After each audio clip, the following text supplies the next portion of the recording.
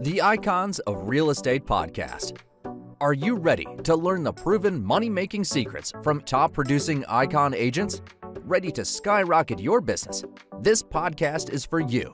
Tune in every week with your host, Tomas Fonseca, and find out how to implement proven strategies to 10 times your business, from $3 million to $30 million in just 12 months. Brought to you by the Masters at Real Estate Marketing, Arter SEO.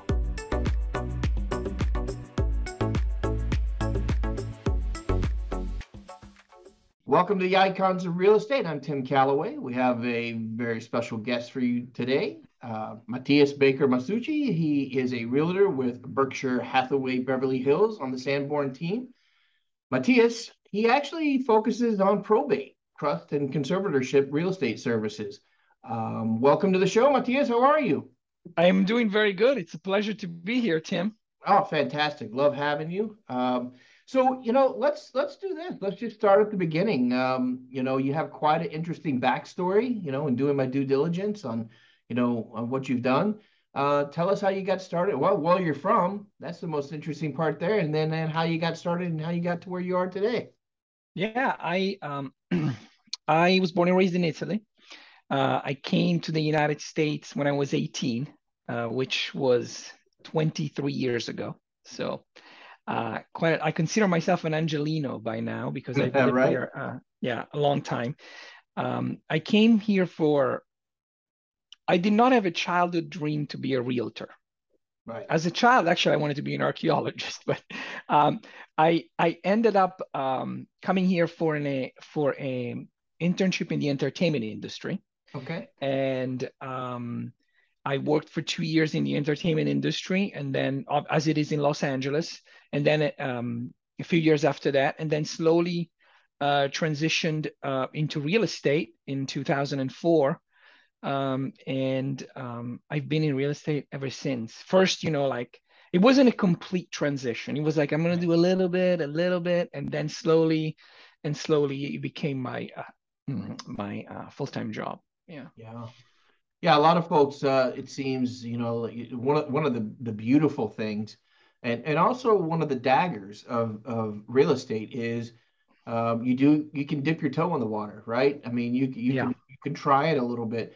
But I think that also leads sometimes to a lot of failure for people who could be successful if they take that plunge. But sometimes you do it that way, and that's the best possible way to do it, right? I mean, you get your feet wet, and then you get to make that decision. I talk to people, 4 or 5 people a day, and I hear that story quite often. So tell me about that transition. Were you an independent when you first started out? I know you went from the entertainment industry, you moved over. So the internship I came here to do was with director Gary Marshall. He's passed away since, but he was my mentor. Wow. And a great influence in my life. I worked directly. I was very blessed because, not many people know that, but he was Italian. His last name was actually Masciarelli, not Marshall. He was a great, I mean, just to give you an idea, I don't remember, I arrived in LA, and 2 days later, what I was doing was delivering script pages to Anne Hathaway and Julie Andrews. That's kind of like I always make that. And the first craft services, I mean, I know that if you're not in California, you're not going to think this is great, but it was In-N-Out and Krispy Kreme. And I was like, okay, I could live with that. Hey, I could live with that. Let me tell you, buddy, I lived in Ventura for quite some time, which isn't Beverly Hills, but I also lived out in the West in Arizona for 10 years, and Krispy Kreme and In-N-Out are landmarks, Exactly. Yeah. So the transition into real estate happened really because I had friends who were actors. They still are actors, that because I was in the entertainment industry, they started investing. It was really cool in the early 2000s to start invest in purchasing apartment buildings. Yes. And one thing led to another, and somebody was like, hey, you're really good with numbers and things. Are you interested in managing an apartment building? And I was like, that's an interesting question to ask somebody at a party. Yeah. But only in Hollywood, right? And I was like, you know what, I'll think about it. And then one thing led to another. And, I took on, property management, and then obviously, worked with investors that were active, so they acquired new properties, et cetera, et cetera. So yeah, definitely, I started independent. To answer your question, as an independent, I started representing basically an investment trust, and I was, acting on behalf of the principal. How, it's a little bit different when you're in acquisition and management, and then, eventually transition. And to the point of what we started, this is like an important thing that I wanted. Like, I dip my toe in it slowly, Mm-hmm. but there's no chance of success in this business unless you dive 100% Yes. and you have tunnel vision. Like, Yes. for me, things really started clicking when I took it with the mentality of an athlete, even though I'm not an athlete. But like, I find it very inspiring to watch documentaries of people like who achieve great feat, like in whatever sports they are, but the kind of dedication you need that to, at Yes. least in my market, in my business, you stand no choice, no chance of like success unless you really become obsessed with Yes. getting really good at what you're doing. It's really That, vital. It's really important. yeah, I love that anecdote, Matias, because I don't think people realize. I was speaking with someone from Laguna Beach earlier today, and he was saying, they don't realize really how hard this is, right? Oh yeah. I mean, the facade that sometimes Hollywood can Yes. portray for a realtor is, hey, I just get a listing and I sell a $10 million home and I'm scot free. And it doesn't Yeah. work like that, right? I mean, Yeah. Not at all. you have to learn so many facets, and I'll let you expound on that, but negotiation skills and and how to Yeah. actually set a home and how to draw people. It's different than selling a box home, in say middle America anywhere for 300,000-400,000.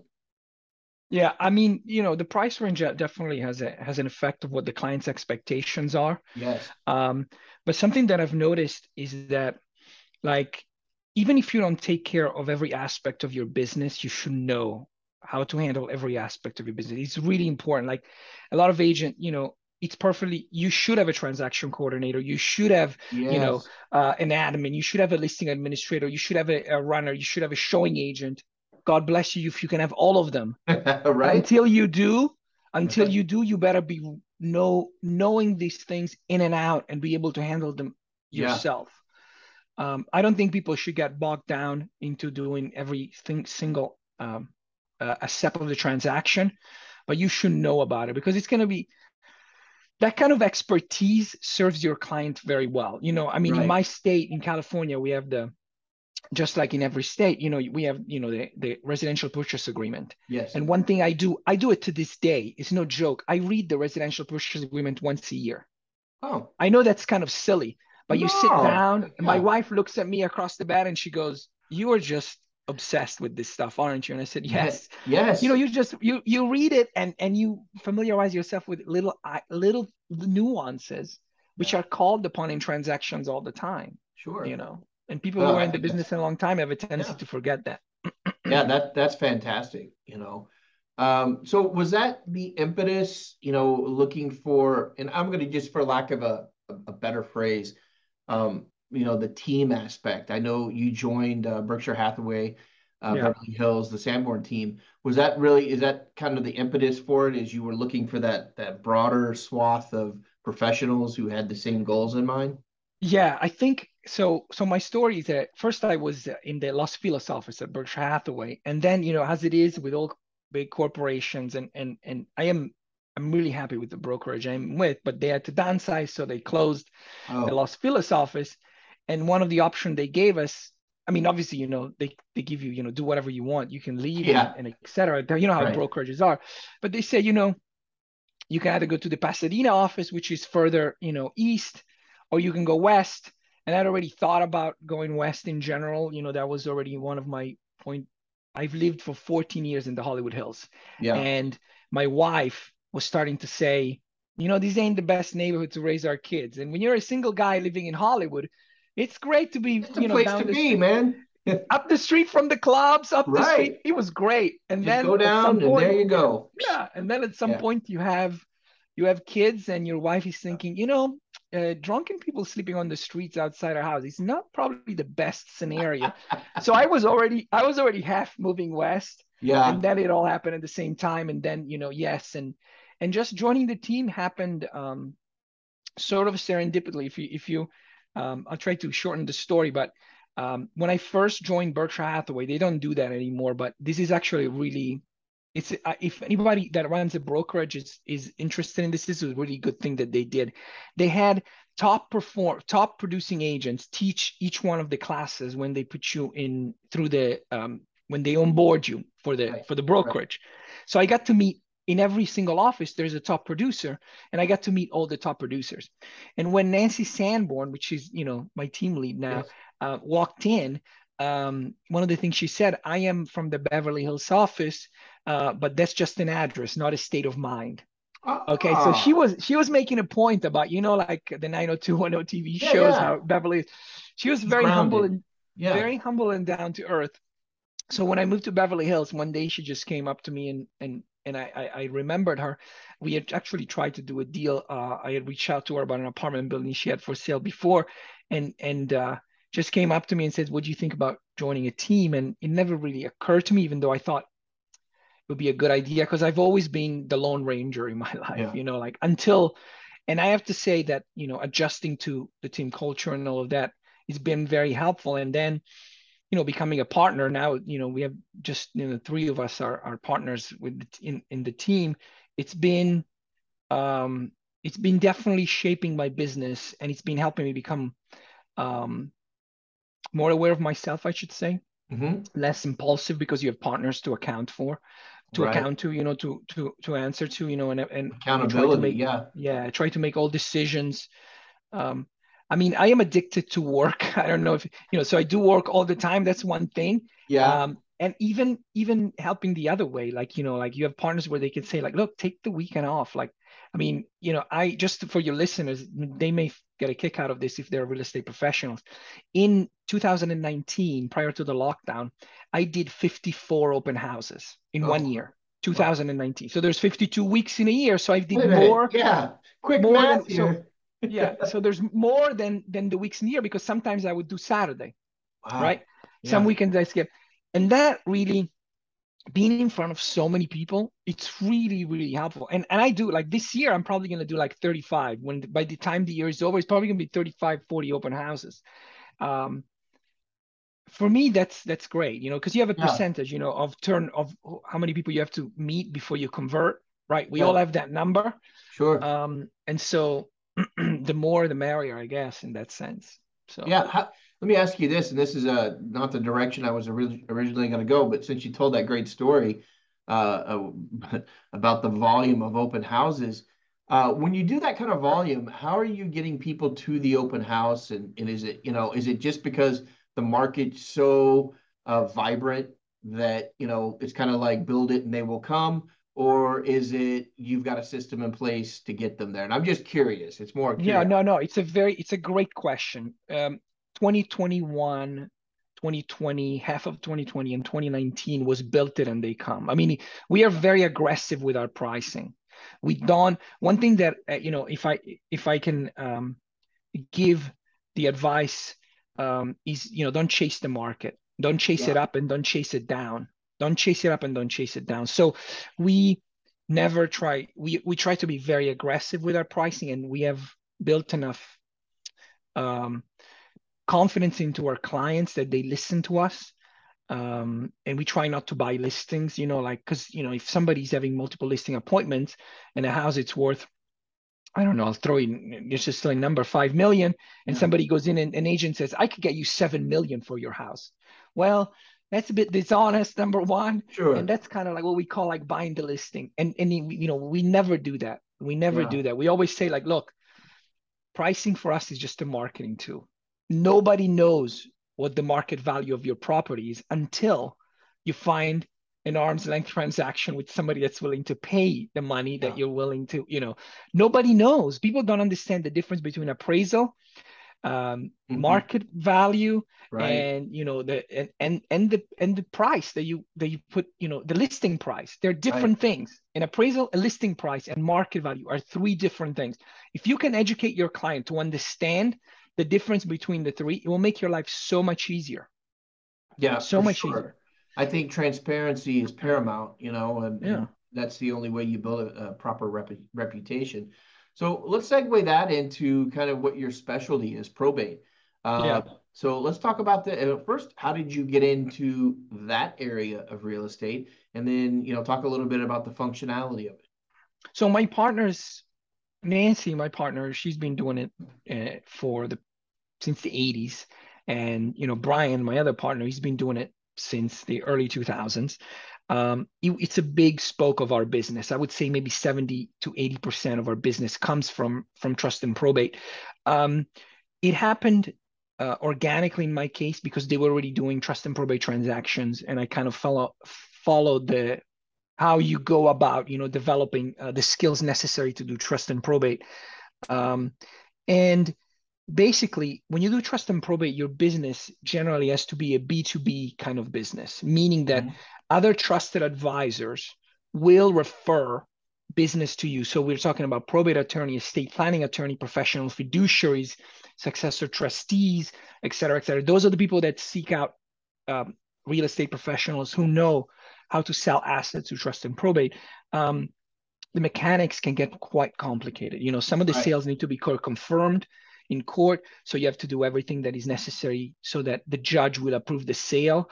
I always used to make the joke. Now it's no longer the case as much, but I used to make the joke when I met an attorney. I was like, I bet I spend more time in court than you do, because unless you're a probate litigator, estate planning attorneys don't really go to court that They don't even much. have to go to court, right? Yeah. And on the other hand, when we do 30, 40 court confirmed sales a year, we got to be in court for each one of them. Sure. Um, so we spend a lot of time going downtown LA and confirming the sales. And there's just a lot of nuances that you have to do to protect. Mitigating risk is very important in what I do, because some of these sellers, I mean, if it's a professional fiduciary, they have never lived in the house. Right. They've never landed a piece of real estate. They don't know anything about it. And they're just doing their job to get the most money for the beneficiaries, Yeah. whoever may benefit from the estate. Sometimes because of the market that I'm in, there's very large estates in Beverly Hills and in all of Los Angeles for that matter. And Hmm. some of these estates have a lot of money that's going to charity, a lot Yeah. of, so you have to make sure that you're doing the best for the client, which is the seller itself, for the beneficiary of the estate, who is whoever's getting the money. Sometimes, I mean, Tim, I could tell you stories of having to track people who inherit money they don't even know. Like Oh, sometimes yeah. the public administrator has to look for somebody who is connected, the next of kin to the seller, and these people, like somebody lives in Brazil, they never heard of the person and end up Yeah. inheriting $1 million. I mean, that stuff happens. Any day that's Don't going to count on happen it. to me, Matias. Any Yeah, day. yeah, there you go. That's the spirit. That's the spirit. Yeah, I was going to bring that up is, the majority of fiduciaries and beneficiaries probably don't even live in California. Or if Right. they Yeah. do, they're not in Los Angeles and probably certainly not Beverly Hills, or you probably wouldn't even be part of it. Because the fiduciary would be right there and so would the beneficiary. So how is it dealing with out of state? I guess some of the fiduciaries are there in state, but when you have to deal with the beneficiary who say might be still in New York or down here in Right. Florida, how does that work for you guys? And is that a logistical nightmare, or is there something in place? Thank you for the from the lockdown and the pandemic somehow helped us, with Zoom and Yeah. things that before we had to do over the phone. Now it's easy to share a screen and show them the offers that come in and set up more of a rapport from people who are out of state. Um, Generally speaking, a lot of the larger estates generally have they retain a law office which is in the vicinity of the property. So it would be like a firm that it's in Los Angeles. We have seen success. We see this quite frequently. Um, Somebody lives in New Hampshire, and they are, they are they could be the adult children of the person who passed, and they no longer live in Los Angeles and whatnot. So for us, when it comes to dealing with somebody who is remote, it's very communication is key. And, Yes. we have the technology to do that now. We have the technology um, to take pictures and share photos. Look, the house has been cleaned. We put a lockbox over here. These are just like simple example, but the ivy was cut, the tree was removed. Like Right. now it's like this. All of those things we take advantage of technology to make people feel like they are like there's not much of a distance. And one thing that I've learned during my career is that it's not enough to work really hard for your clients. You also have to let them know that you're working Yes. really hard. I know this sounds, I hope it comes across the right way, but you gotta let the seller know what you're doing, because a lot of what we do is automatic and it happens in the background and they're Yeah. not aware of it. They think it's magic. Right. Yeah. So you gotta let them know what you're doing to mitigate the risk, to make things um, easier, and to basically see the process through to a successful completion, essentially. Do most of the beneficiaries, Matias, do most of the beneficiaries just want a quick sell? I mean, is that a big part of it? I mean, I've It never. depends. It Yeah. depends by the amount of emotion that's involved. So, a trust department, who is in charge, they have an obligation, obviously, a fiduciary obligation to get the most possible money. However, they go about it, and you have to remember this. This is another aspect that's very important. They also have to protect themselves if somebody comes back and says, "Look, years later, it says, did you make an effort? Did you make enough of an effort to get the most money?" Um, Hmm.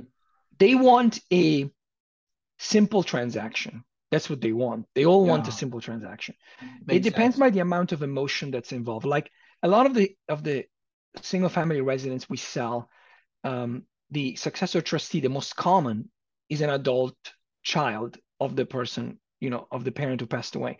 Yes. So a lot of these people grew up in the house.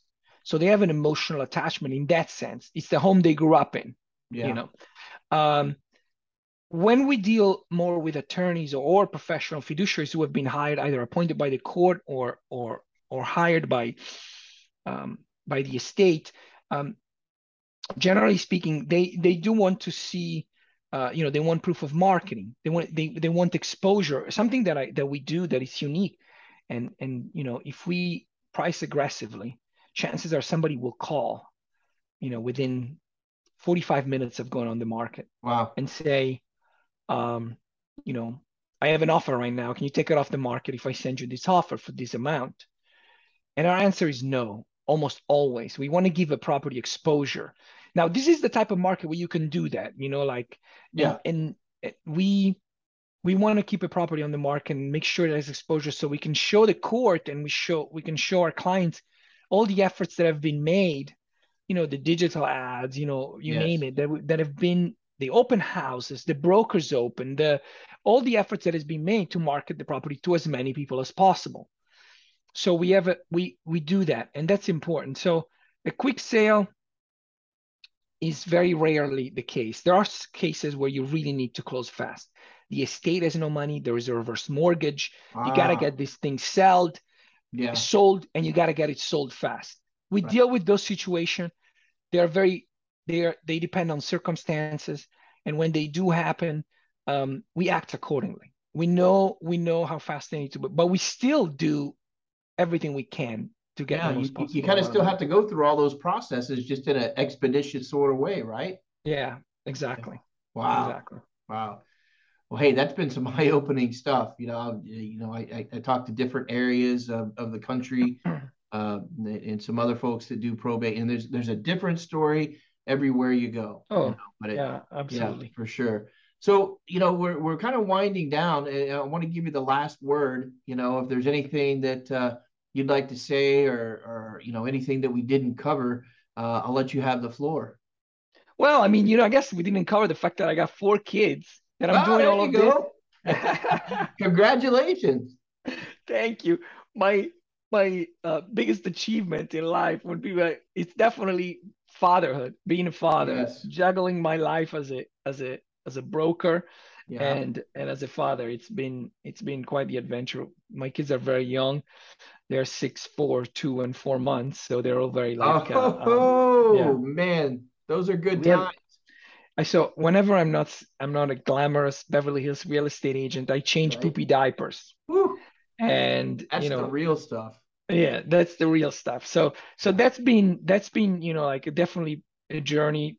It's forced me to grow up to grow as a person, and is inevitably helped my business, and something that my children have taught me inadvertently, because they wasn't their intention to Not teach like it they to me, know. Yeah.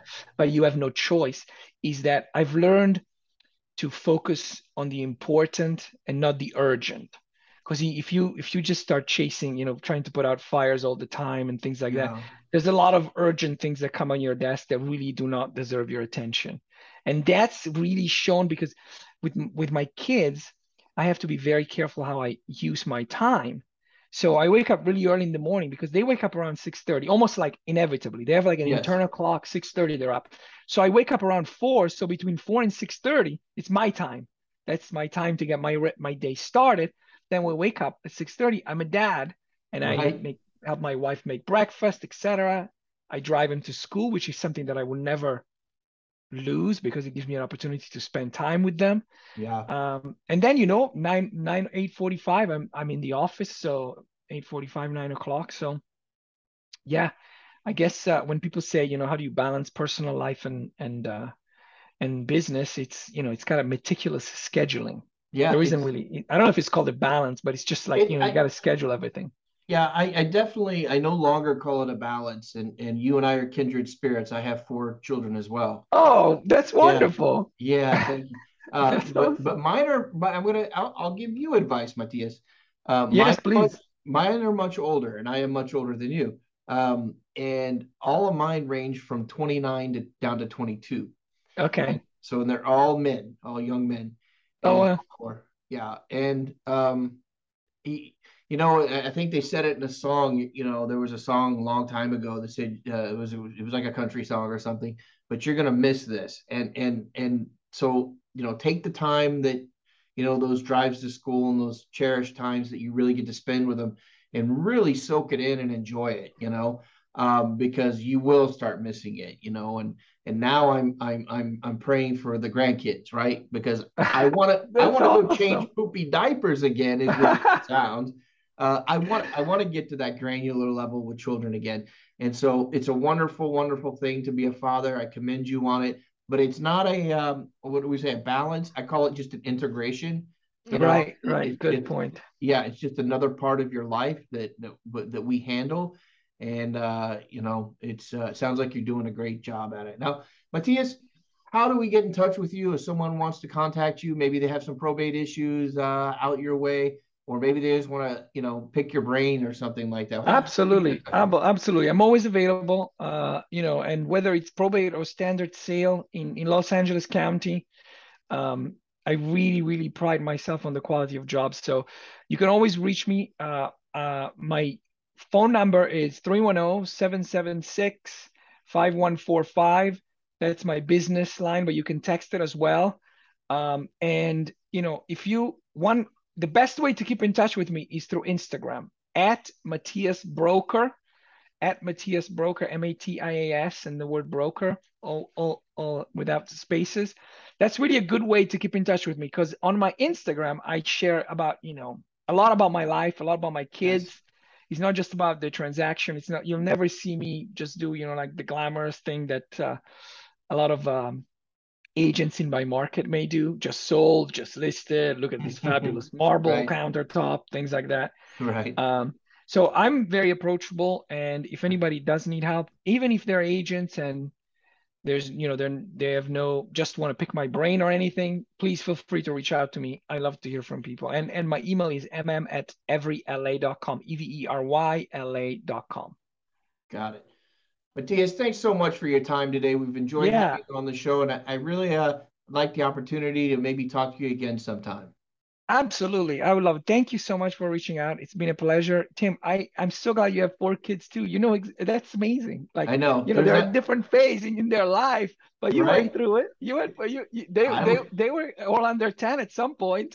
They were. My kids were. I guess they call them a step ladder, or they were just like 2 by 2 by 2. Every two Yeah, yeah. years, my poor wife, I got married in 1992, Uh-huh.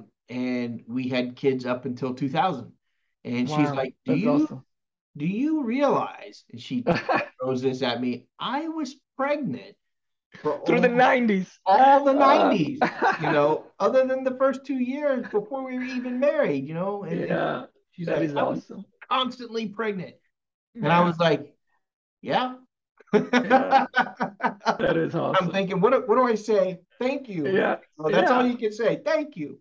yeah, But exactly. Well, good stuff, let me buddy. just say, let me just Yeah, say, go let ahead. me thank you for doing this, because our industry is definitely, for me, in my experience, has been an industry of giving. Real estate agents, I found that when you're humble and you just reach out to people, and it's been so.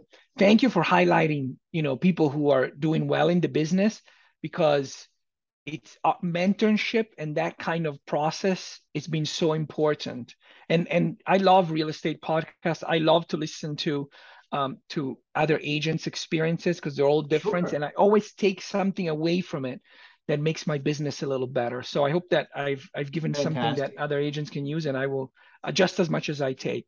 So Oh, yeah, for sure. For sure. Hey, maybe we should start the Fathers of Four podcast. beautiful. Fine. Fathers of Four. Tonight at There 6. you go. We should put it out, see how many we can find. How Hey, many people we can I'll, find. I'll bet you a lunch that there'll be people who'd listen for sure. Yeah, yeah, absolutely, Matias, absolutely. have a great rest of the week. Thank Like I you. said, I look forward to talking to you again, and Absolutely. just enjoy and bless you. This has been a pleasure. Yes, thank you, Okay, Tim. buddy. Bye bye. Talk to you soon. Bye.